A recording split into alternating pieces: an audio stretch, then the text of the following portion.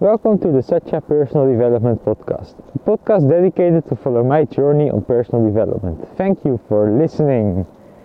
So I'm back in the Netherlands, and that's also why maybe the sound sounds a little bit different. I'm walking outside in the forest now, and I'm recording the podcast with my headphones. So maybe it sounds a little bit different from normal, but I think it will all be good, so no problem. And the reason why I'm recording the podcast is, of course, because I promised you to record a podcast when I'm in the Netherlands also, to continue recording. And I was like, let's not procrastinate anything and just do it straight away, because I landed this morning. So yeah, it was already a great opportunity to record a podcast. And I think also the travel to the Netherlands, it really helped me to get some insights again, and also to see how you can always stay positive and stay calm. Because when I was in Burkina Faso, I had to go from my city to the capital of the country, and that's like a trip of 6 hours. So yeah, it's not too bad, especially for Africa. It's not so long. So I left in the morning at, I think it was 9:30. Yes, it was 9:30. We went to the place that the car will leave, and then from there we had our departure at 10:30, and the car would arrive normally at 4 in the afternoon. But on the way we had some typical African accident, and the car was not working anymore. So we were there stuck just beside the road, and just waiting, and not knowing when the car would go again. And they said that it could maybe take a few hours, but not many longer. But fortunately there was another car of the same company behind us, another bus of the same company behind us with the same direction, and it was not fully loaded with people, so there were still some places. And I told them that I have to get my flight for the evening, so I really have to go today, and that I will even pay extra if needed.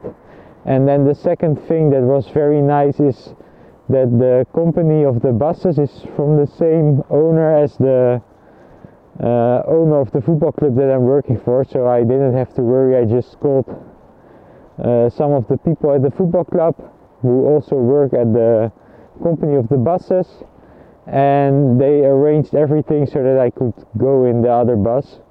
But there were also some people that had to stay there in the old bus that was not working anymore, because there was not enough place for everyone. But at least I could go. And I think that was the first thing that didn't really go as planned, but I just stayed calm, and I was like, okay, everything is going to be okay. It's the company, the company of the bus is the same company as the company I'm working for, and for them also they want me to get my flight, and everyone will try to help me. And even if there's not another bus, I will just call someone and he will come to pick me up, or I just take a car. I was already thinking about so many other solutions, but it was not even needed, because in the end everything worked out very well. So that was the first thing that happened, and that in the end went out to not be any problem. But I know some people that will be stressed and this and this, and I know with this kind of attitude, those people they will not get a good solution. And I don't know what it is, but I think it's because of the universe. Then the universe feels your stress, and when it feels your stress, it's not going to give you opportunity, because when you are stressed you are not at a high vibration. And I think for the right opportunity at the right moment you need to be at a good vibration. So yeah, that was the first thing. And then the second thing was with my baggage. I went into the airport and I always go with a little bit too much hand baggage, because I always take a lot of books with me to share my knowledge and to share other people's knowledge.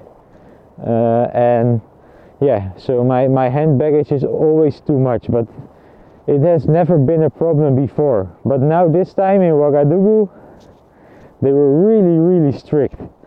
And what I think, I don't know, because maybe the country is known to be not so safe, they want to be extra strict, or well, I don't know what it is, but yeah, my baggage was way too heavy, so they stopped me and I was like already a little bit late, and they just said that I should wait there, and I know a lot of people, even around me, there were some other people who had too much hand baggage, because I think they never really checked the hand baggage, but here it was the first time for many people.